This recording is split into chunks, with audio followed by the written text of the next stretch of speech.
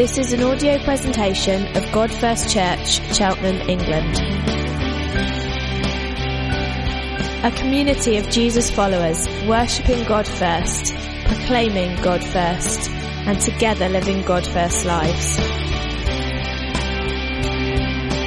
For more information, visit our website at godfirst.org.uk.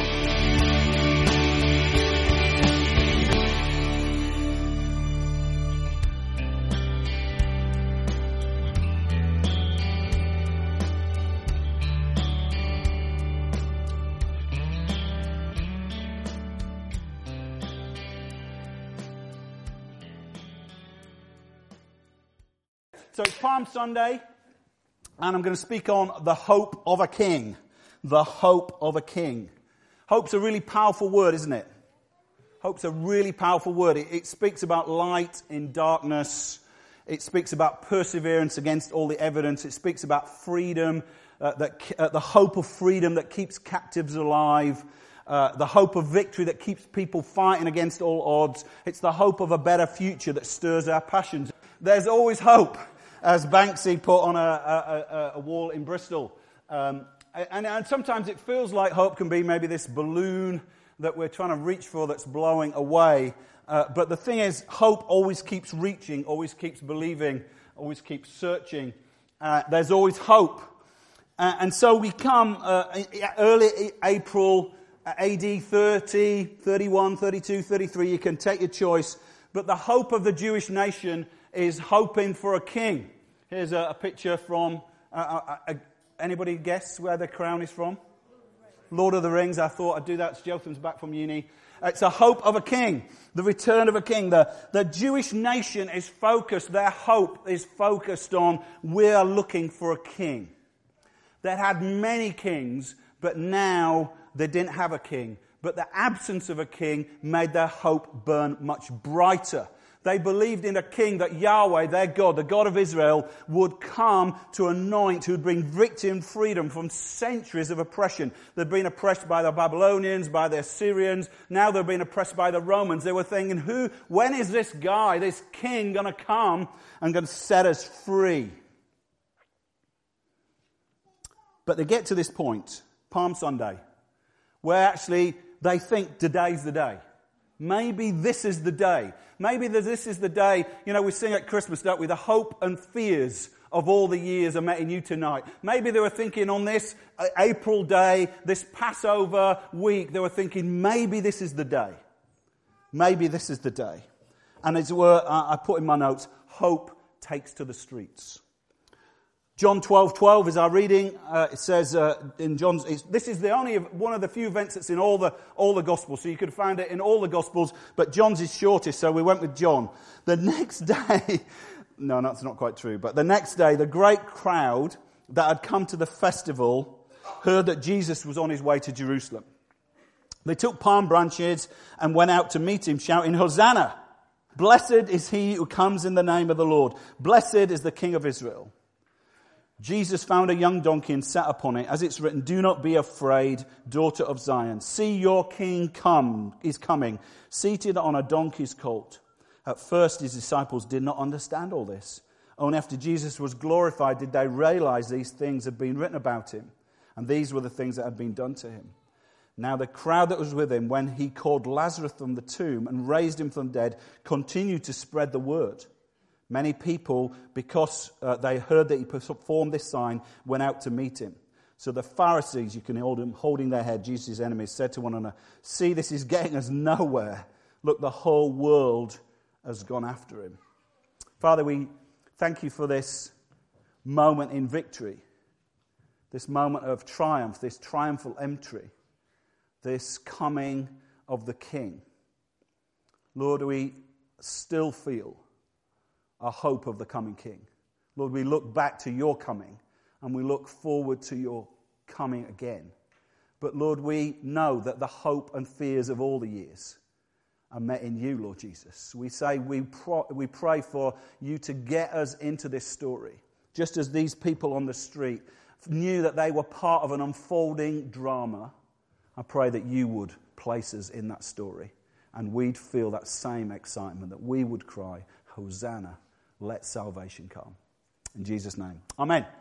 Historians suggest about 2 million people would have made their way to Jerusalem during the Passover. Josephus, who's a historian, he says 2.7 million, but the Romans reckon he was exaggerating to make the Jewish festival look better. But we'd say 2 million people in Jerusalem. That was probably a town of maybe 200,000 max at that time. So you've got, a massive... So you think what happens in Race Week, we get double our town. Think what happens at Passover in Jerusalem. I've actually been to Passover in Jerusalem. It is mad. I think it was completely mad then, because what you also had going on was a major butchery of animals and stuff later in the week. But what happens is the week would start with this kind of festivals where they would sing songs. They'd sing psalms. They'd sing these kind of songs that often would be sung at every festival. So they'd sing these psalms. Psalm 118 is one that's referenced here. They'd sing these psalms of ascent, songs of ascent, where they'd sing them as they were going up to the temple. In fact, some writers think that these songs were often also sung when there was a coronation, when a king was coming. So we've got these two things coming together. We've got this festival where they would sing these songs of saying, we're going up to the temple of God. We're going up to the house of God. We're going up full of hope. We want God to do something. But you've also got this thing where Jesus is coming into the town and the two things come together. I did a whole lot of work on Psalm 118, but it hit the cutting room floor. So unlucky on that one. But you want to read Psalm 118 and see what's going on. There's a massive sense where the crowd are singing this song. They don't quite understand the prophetic nature, the nature of what they're saying, the truth they're singing. But they're singing, they're shouting this song. And it seems like the religious leaders are in despair. The religious leaders at this point were not Jesus' friends. If you're not familiar with the story of Jesus, the religious leaders were not Jesus' friends. The common average people, who the average Joe or whoever, sorry, I realize my son's not called Joe, but the average Jotham or the average Zach or Damaris or anybody, the average person in the street, that Jesus came for them. It was the religious leaders, it was the Howard Kellets of this world that didn't like him. And they get this irony of this statement. It says the whole world have gone after him. We might just see this as hyperbole or exaggeration. Really, there wasn't the whole world gone after him. If there was 150,000, it was a massive crowd. That, not the whole world has gone after him. But actually, I don't think it would have been lost on John's readers, because actually the word world is actually the cosmos. It's almost John's readers would have heard this declaration, ironically, out in despairing out of the mouth of the religious leaders. The whole cosmos has gone after him. It's almost as if the religious leaders unknowingly declare this kind of hope of the whole of humanity. This sense of, Paul says in Romans, the whole of creation groaning for the sons of God to be revealed. There's this kind of groaning. When's the king going to come and set it all right? You look at the world we see. You look at Syria and say, how can anything good? No, what can happen? It can only get worse. There needs to be someone, a loving king, who's going to bring rule and order. That was what it's like in Israel. That's what it's like in our world. And there's this sense of the yearning for the God's king to be revealed. And you've got to understand that this crowd is immersed in God's big story. They didn't like, our world is actually full of information. We've got loads of information, but we don't really know what we think. In their world, they had very little information, but that what they did know was incredibly resonant. And they knew God's big story. So here's 3 books that I can recommend to you. A Passion for God's Story by Philip Greenslade. From Creation to New Creation by Tim Chester, a friend of ours. And Vaughan Roberts' God's Big Picture. They're my reference books for today. And what I want you to do is to put you back in the big story so you understand the tension. So this doesn't feel like, just a little kind of wave of palm branches, but to feel the kind of yearning of the people for a king. So we're going to go right back and we're going to race through the story. If you want to be clever, it's called biblical theology, but for most of us, it's God's big story. Okay, so what happens at the beginning is creation. Right at the beginning of creation, God is declared the king. Lots of other creation accounts from lots of other Near Eastern cultures have lots of gods fighting over different things. But in this creation account, in Israel's creation account, there's one God. It's his voice alone that speaks. There's no other God. Israel's God is the absolute sovereign ruler of the universe. He creates by his word. Just in case you're wondering who that is, That's Jesus. John says at the beginning of his gospel, in the beginning was the Word. Jesus is creating the cosmos by his word. The undisputed king. Space and time and matter did not exist, but when God speaks, it comes into being. If you don't like that, we do it on 3, 2, 1. You can debate it. But anyway, okay, but it's unequivocal. God is the king. He creates man and women. The first men and women, they're called Adam and Eve. And he places them in a garden that he himself has planted. The garden is this handcrafted picture of God's rule. I am not a gardener. We have no plants in our garden. We have just grass. I'm sure God's garden was slightly more interesting than mine. So God plants this garden. Interestingly, he speaks the cosmos into being, but plants a garden. It's almost he stoops down, gets his hands dirty, and plants this garden. This garden is meant to be a picture of God's rule. It's a place of fruitfulness and blessing and peace and freedom. That's why it's called paradise, the Garden of Eden. We often talk about it as. It's this place of paradise. And God puts into this paradise men and women, and he says, I want you to enjoy my good rule. I want you to enjoy fruitfulness and blessing and freedom and peace. It's going to be a great place to be. It says in Genesis, God blessed them. That would be Adam and Eve. And he says, and he told them, be fruitful and increase in number and fill the earth with God's rule. That's my paraphrase.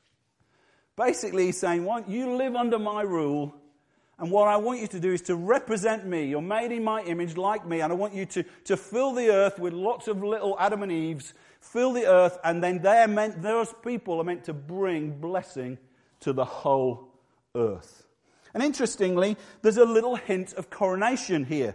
It says, God blessed them. We'll look at coronation later on, but actually what happens is, in the coronation, the monarch is blessed by the archbishop. God blesses humanity. And he also mandates them. He also says, I want you to rule. Be fruitful and increase and rule. Right at the beginning, we've got this idea that God is the sovereign ruler, but the vice-regents, the rulers of the earth, is people, Adam and Eve. Kingship, right at the beginning. It's a familiar story to some, but it may be unfamiliar to others. The whole thing goes wrong. Adam and Eve are tempted to reject God's rule by refusing to trust in his word. We don't believe what you've said. God rules through his word, but we say, we do not believe what you've said. The ancient serpent, you can debate who that is, but basically this says there's evil force of that Satan, the devil. The ancient serpent lies and redefines the notion of God's rule. God's rule of love and peace and blessing in life is portrayed as grasping, oppressive, and tyrannical. It's interesting, that question, why does God do this, or why does God do that sort of questions, generally spring from that root of, really God's not to be trusted. Why does God send people to hell?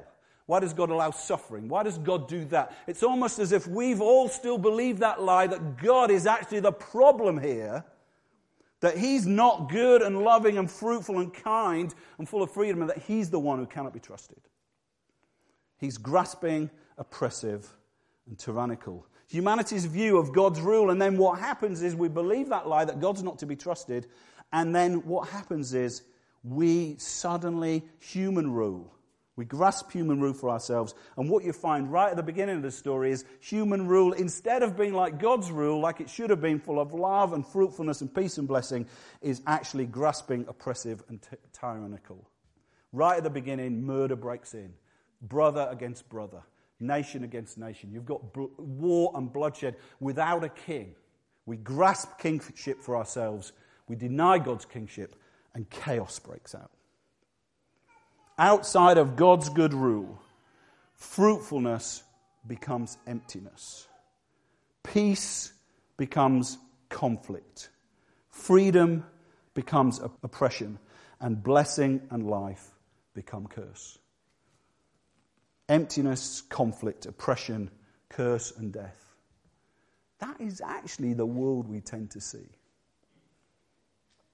I like the song by Freddie Mercury that he sang at Live Aid. Freddie Mercury is the lead singer of Queen. And it's the song that says, is this the world we created? And it's talking about the broken world we're in. We all kind of know that when we've seized control, that we've chosen to be king, we've not created a beautiful world. There's something gone wrong with the world, mama. Okay, and so what happens is, but even right at the beginning, even when the world is warped into chaos by our human decision, God promises that through suffering, there's going to be one who's going to crush the serpent's head. Ooh. It says, a serpent will strike at your heel like your weak spot, as it were. If you do Greek theology, Greek mythology. A weak spot is going to strike at your heel. And the serpent crusher is going to crush the serpent's head. And the word head there means authority. There's a rule battle going on. There's a battle for kingship going on. But right at the beginning it says it's not going to end badly. The serpent's going to get crushed. But the serpent crusher is going to suffer in the process.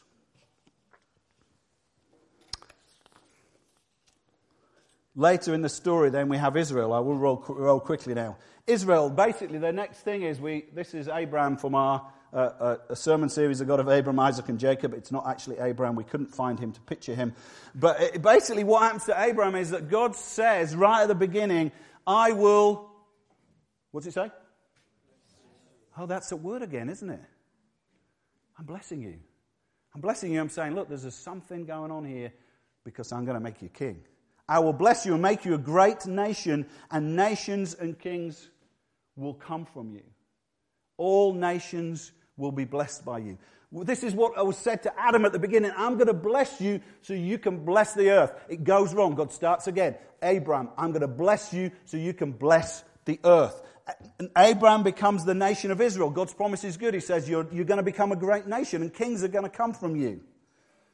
But what happens is, to start with, Israel does not have a king. They don't have a human king. Because who's supposed to be the king of Israel? It's an easy question.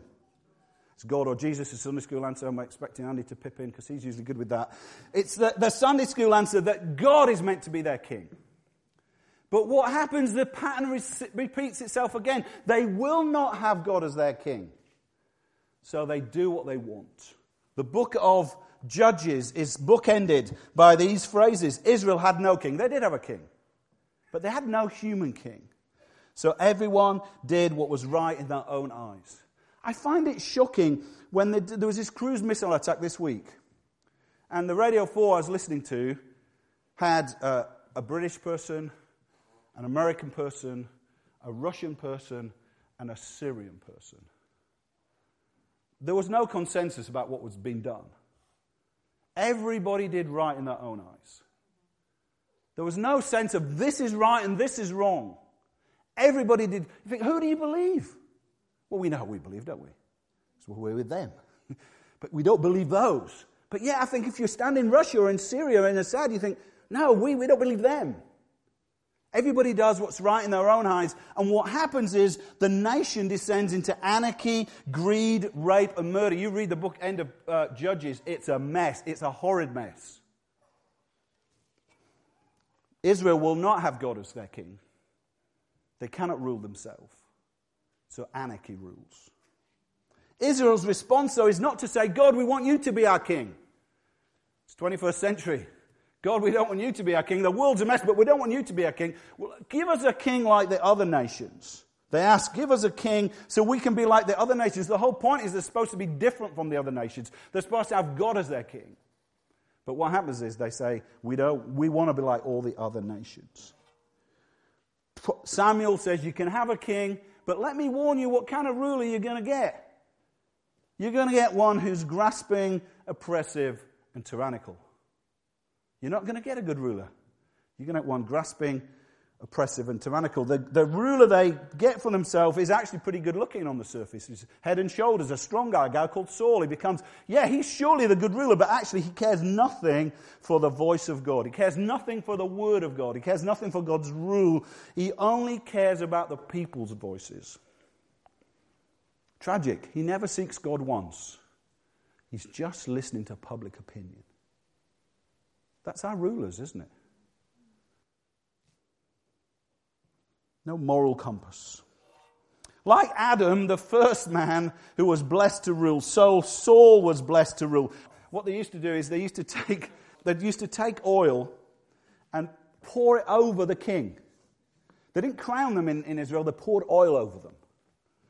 They anointed them and said, "You're the king, God's chosen one." That word anointed means Messiah. The anointed one means Messiah. It means Christ. Jesus Christ means, it's not his surname, it's Jesus the anointed one. It's Jesus the anointed king. What happens is David, even while there's another ruler on the throne, Saul, who's a bad ruler, doesn't get it right, God is anointing another ruler in secret. While the Romans are on the throne, God is anointing another ruler. We'll get to him in secret. The anointed one, the Christ. And David, the story of David is of one of the anointed one, the Christ, the Messiah, who suffers before he takes his throne. Yet David desires to build a big house for God, a temple for God. And this is critical. Right in the middle of the Bible, it says this. God says to him, "You will not build a house for me." We won't get into the reasons now. "But I will raise up your seed or your son or your offspring, and he will build a house." That's a play on words, a dynasty, a throne, a kingdom for him. "I will build a house for him that will last forever. I will be his father, and he will be my son." Israel's asking, is David's son Solomon the one? Builds a temple for God. But then he's got 700 wives and he's a disaster. King after king after king. Disaster. But that doesn't mean the hope for God's anointed grows dim. It burns brighter. Even when the nation splits and they're sent into exile, they're still hoping by the rivers of Babylon, as their old Boney M song says out of the Bible, "We sat down and wept." And when we remembered Zion, we want Jerusalem to have a king. And we wept because it didn't.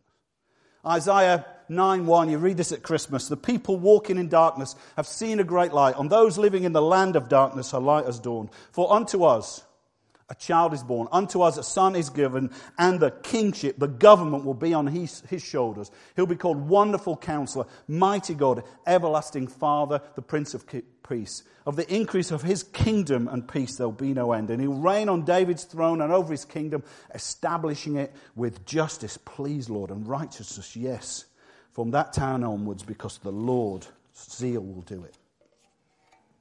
Where is this David king? Enter Palm Sunday. You're back up to speed. You probably think, "Oh, I didn't want all that." Well, you got it. Enter Jesus now, proclaiming God's kingdom, demonstrating he's the king. He's the king. He's forgiving people's sins like he's the king. He's calming storms like he's the king of heaven. They go down in the boat and go, "What kind of guy is this? What category of man is this that even the wind and waves obey him?" He rules over the spiritual world. He says to evil, "Go." And they say, "Who is this with authority that the demons just go?" And he says, he has authority over sickness, even death. Stands outside Lazarus' tomb and says, "Lazarus, come out." About a week or 2 weeks before this moment, it's the talk of the town. It's the absolute buzz. Who is this that death obeys him? Surely this is the coming king. Surely this is the one we waited for. This is the serpent crusher. This is the offspring of Abraham. This is the son of David. This is the light in the darkness. This is the one. And they're excited. And they cry now, "God, let it be true now."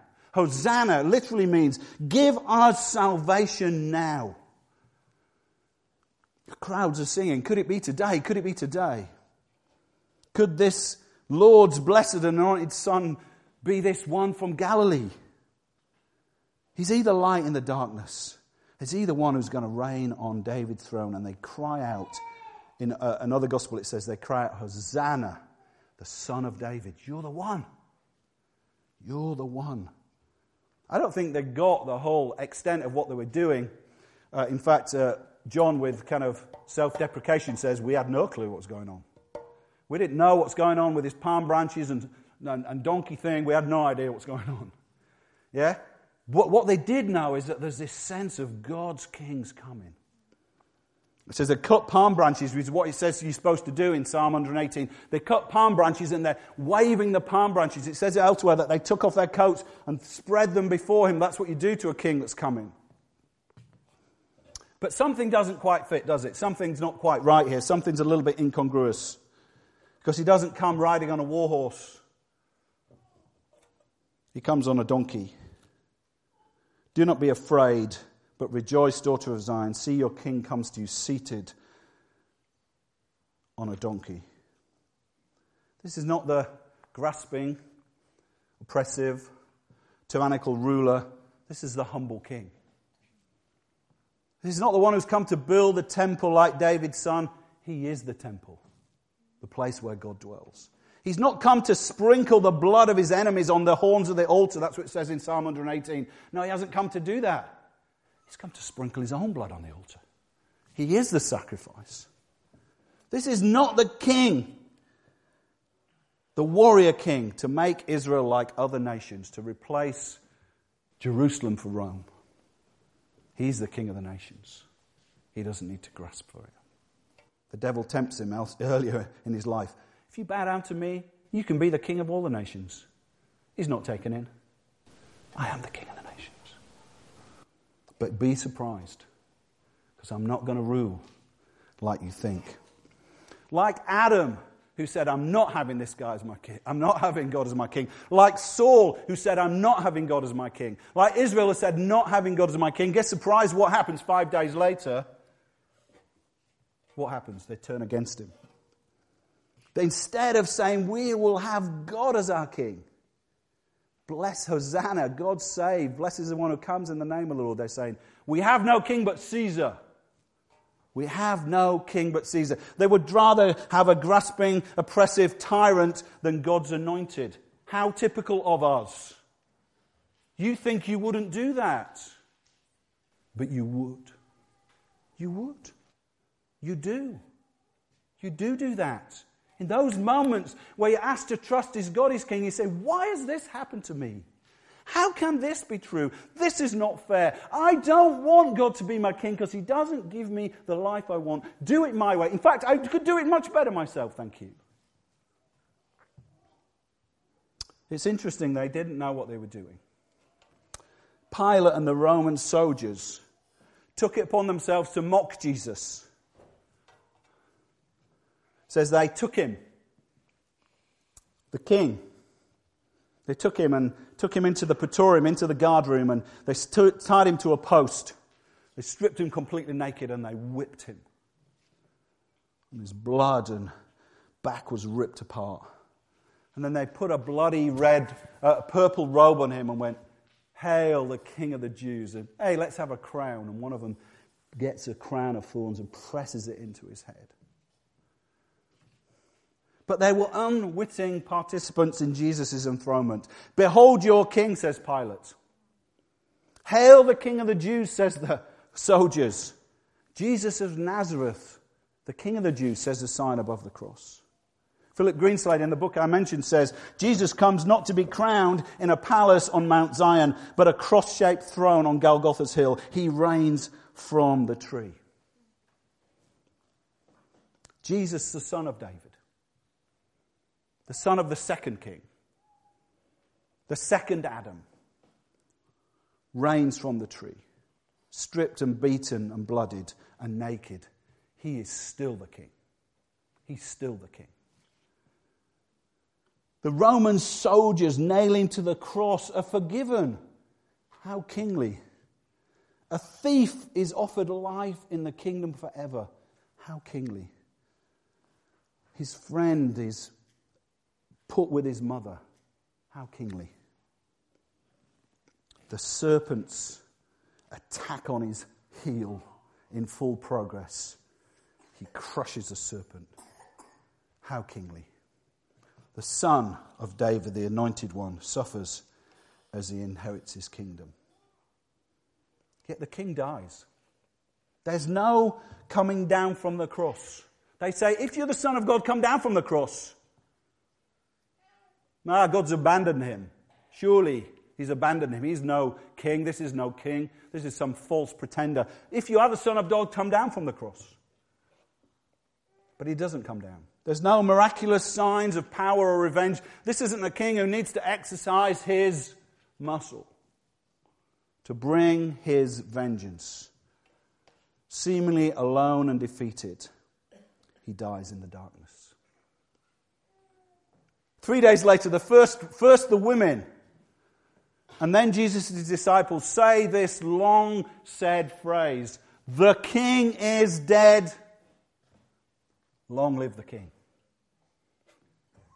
I was watching Netflix with my mother-in-law because she was helping me recover from my hip replacement. And I thought, what can I watch with her that she's the least bit interested? And we watched this thing called The Crown. I don't know if anybody saw it. It was okay. I pretended to be into it and she thought, oh, we've bonded. But one of the things that was... I'm such a fake, aren't I? Such a fake. Lord help me. But one of the things that they did is they did the kind of coronation. And what they said is, you can't film the coronation. And Duke of Edinburgh says, no, it'd be good to have it on TV because we need to know it. He says, well, there's one bit you can't film. You cannot film the anointing.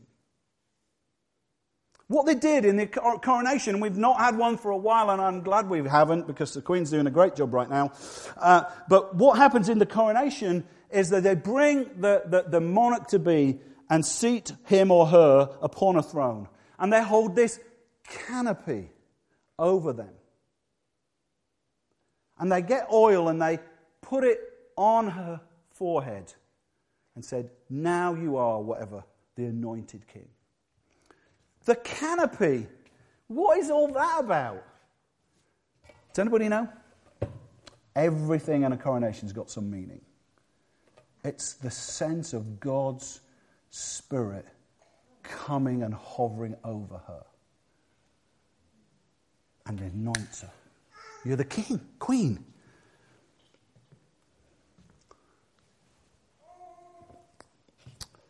Jesus rises from the dead. The anointed king. The grave cannot hold him.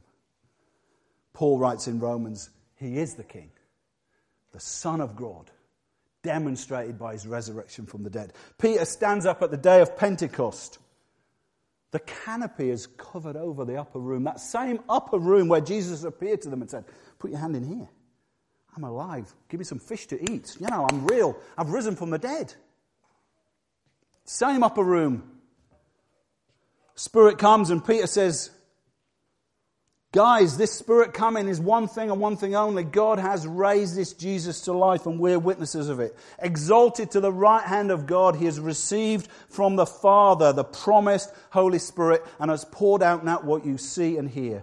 Therefore, let all Israel be assured, God has made this Jesus who you crucified both Yahweh and Messiah. He's the God and King. But what's amazing is that the Spirit that hovered over, that came on Saul when he became king, but that came on David when he became king, that came on Jesus when he stood in the water and the Father said over him, this is my beloved Son, I'm well pleased, that sort of anointed him. You know what happens? It comes on God's people. I'm nearly finishing here. It comes on God's people. I was preparing this and I was astounded to just think about that. The sign of kings and priests comes on God's people. Ruler, mandate comes on God's people. Those that dare go into God's presence comes on God's people. Peter writes elsewhere, doesn't he, in his letter, he says, but you are chosen people. Samuel, the prophet, comes and looks for young David, and he's saying, well, bring the brothers out. They bring them out one at a time. One, no, he's not the one. No, he's not the one. He's strong. Maybe he's not the one. Have you got another? Yeah, there's a young kid called David, and he's out with the sheep. Bring him in. And they bring him in and anoint him.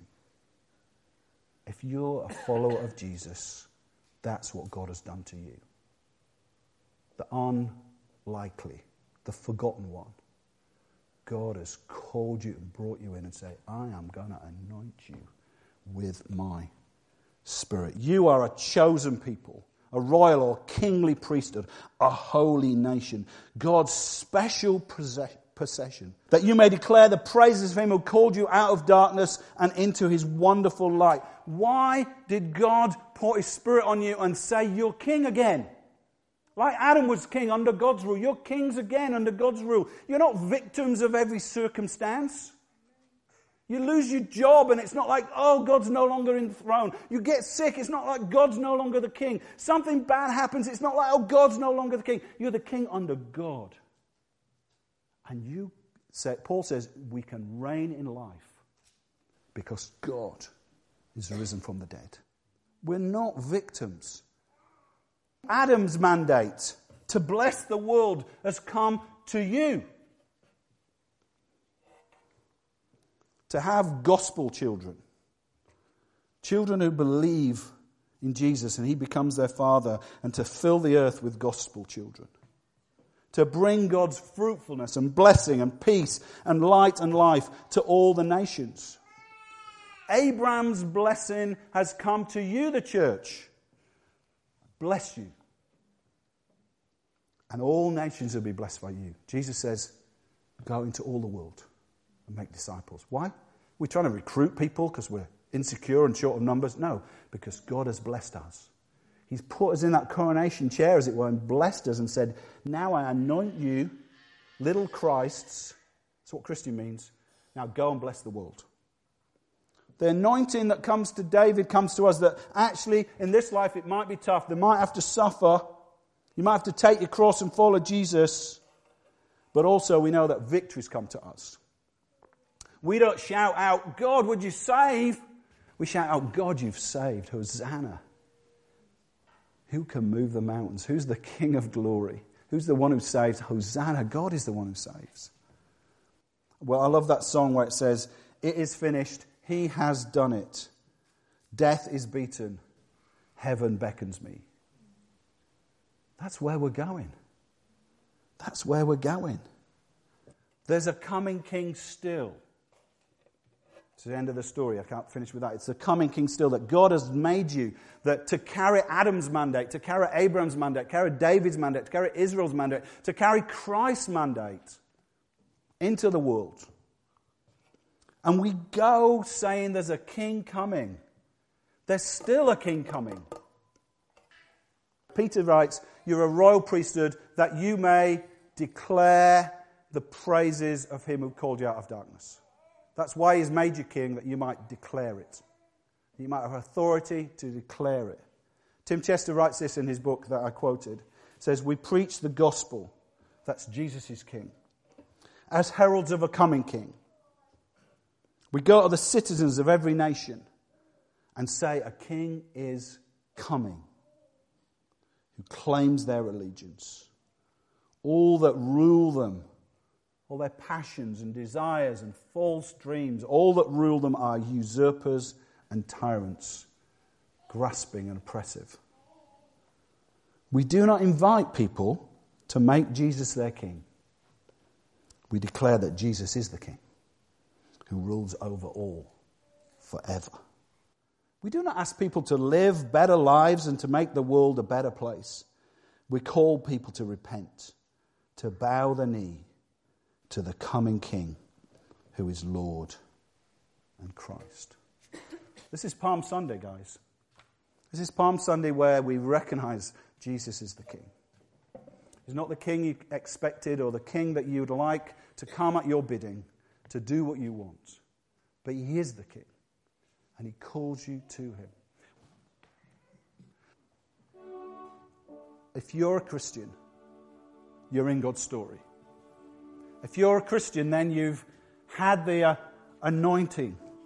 God's Spirit has made you alive to him, and you've chosen to follow him, and you've said, he's called me out of darkness to proclaim his praises. That's who I am. But if you're not a Christian this morning, guys, you're in rebellion. You're saying, I'm not going to have him as my king. I'll do it myself. And the plea is, Don't do that. You cannot rule over yourself. Usurpers and tyrants and desires will rule over you. And instead of life, you're going to taste death. But the invitation this morning is come and bow before the King. If you don't know him, if you're not a Christian, come and bow before the King. Come and take a knee or bow your head and say, he is the King of glory.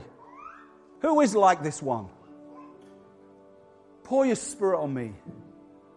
Anoint me as a king in your kingdom.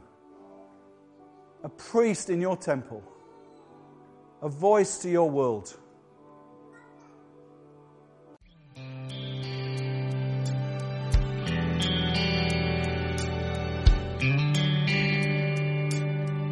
For more information, visit our website at godfirst.org.uk.